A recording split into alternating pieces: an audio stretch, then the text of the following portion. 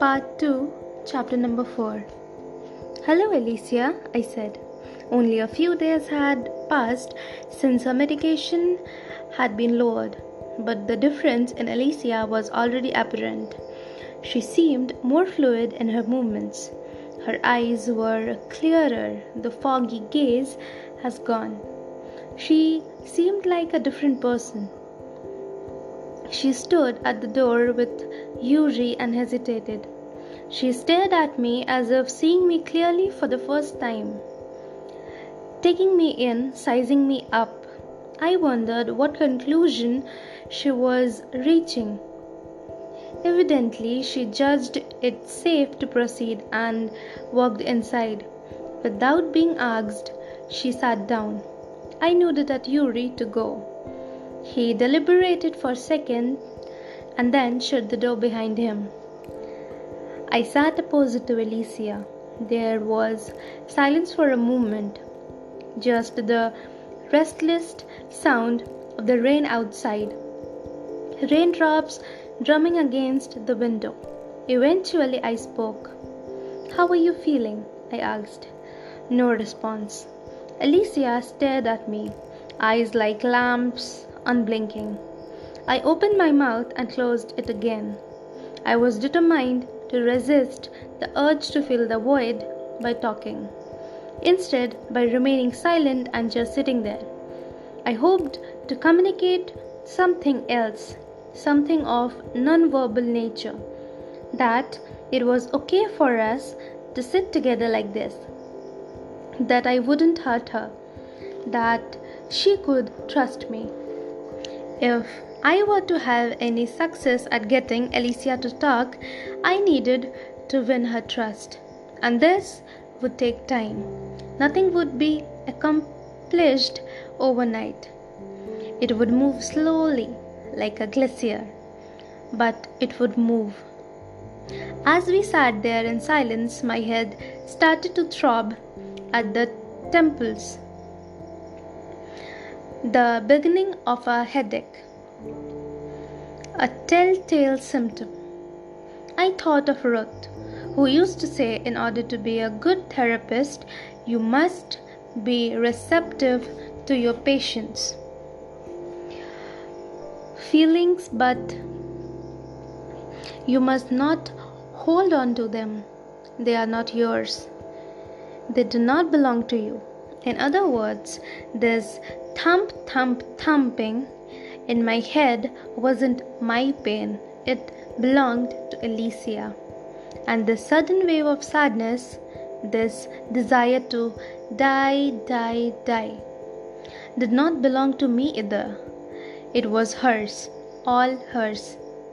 I sat there feeling it for her. My headache pounding, my stomach churning for what seemed like hours. Eventually, the 50 minutes were up. I looked at my watch. "We have to finish now," I said. Alicia lowered her head and stared at her lap. I hesitated. I lost the control of my reserve. I lowered my voice and spoke from the heart. "I want to help you, Alicia. I need you to believe that. The truth is, I want to help you to see clearly." At this, Alicia looked up. She stared at me, right through me. "You can't help me," her eyes shouted. "Look at you. You can barely help yourself. You pretend to know so much and be so wise, but you should be sitting here instead of me. Freak, fraud, liar, liar." As she stared at me, I became aware of what had been troubling me the whole session. It's hard to put into words, but a psychotherapist quickly becomes attuned to recognizing mental distress for physical behavior and speech and a glint in the eyes. Something haunting, afraid, mad. And that's what bothered me. Despite the years of medication, despite everything she had done, endured. Alicia's blue eyes remained as clear and cloudless as summer's day. She wasn't mad. So, what was she? What was the expression in her eyes? What was the right word? It was. Before I could finish the thought, Alicia leapt from the chair. She threw herself towards me, hands outstretched like claws. I had no time to move or get out of the way. She landed on top of me, knocking me off balance. We fell on the floor. The back of my head hit the wall with a thud. She bashed my head against the wall again and again. She started scratching, slapping, clawing. It took all my strength to throw her off. I scrambled along the floor and reached up to the table. I grabbed for the attack alarm.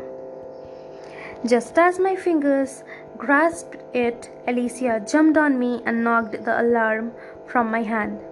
Alicia, her fingers were tight around my neck, gripping, choking.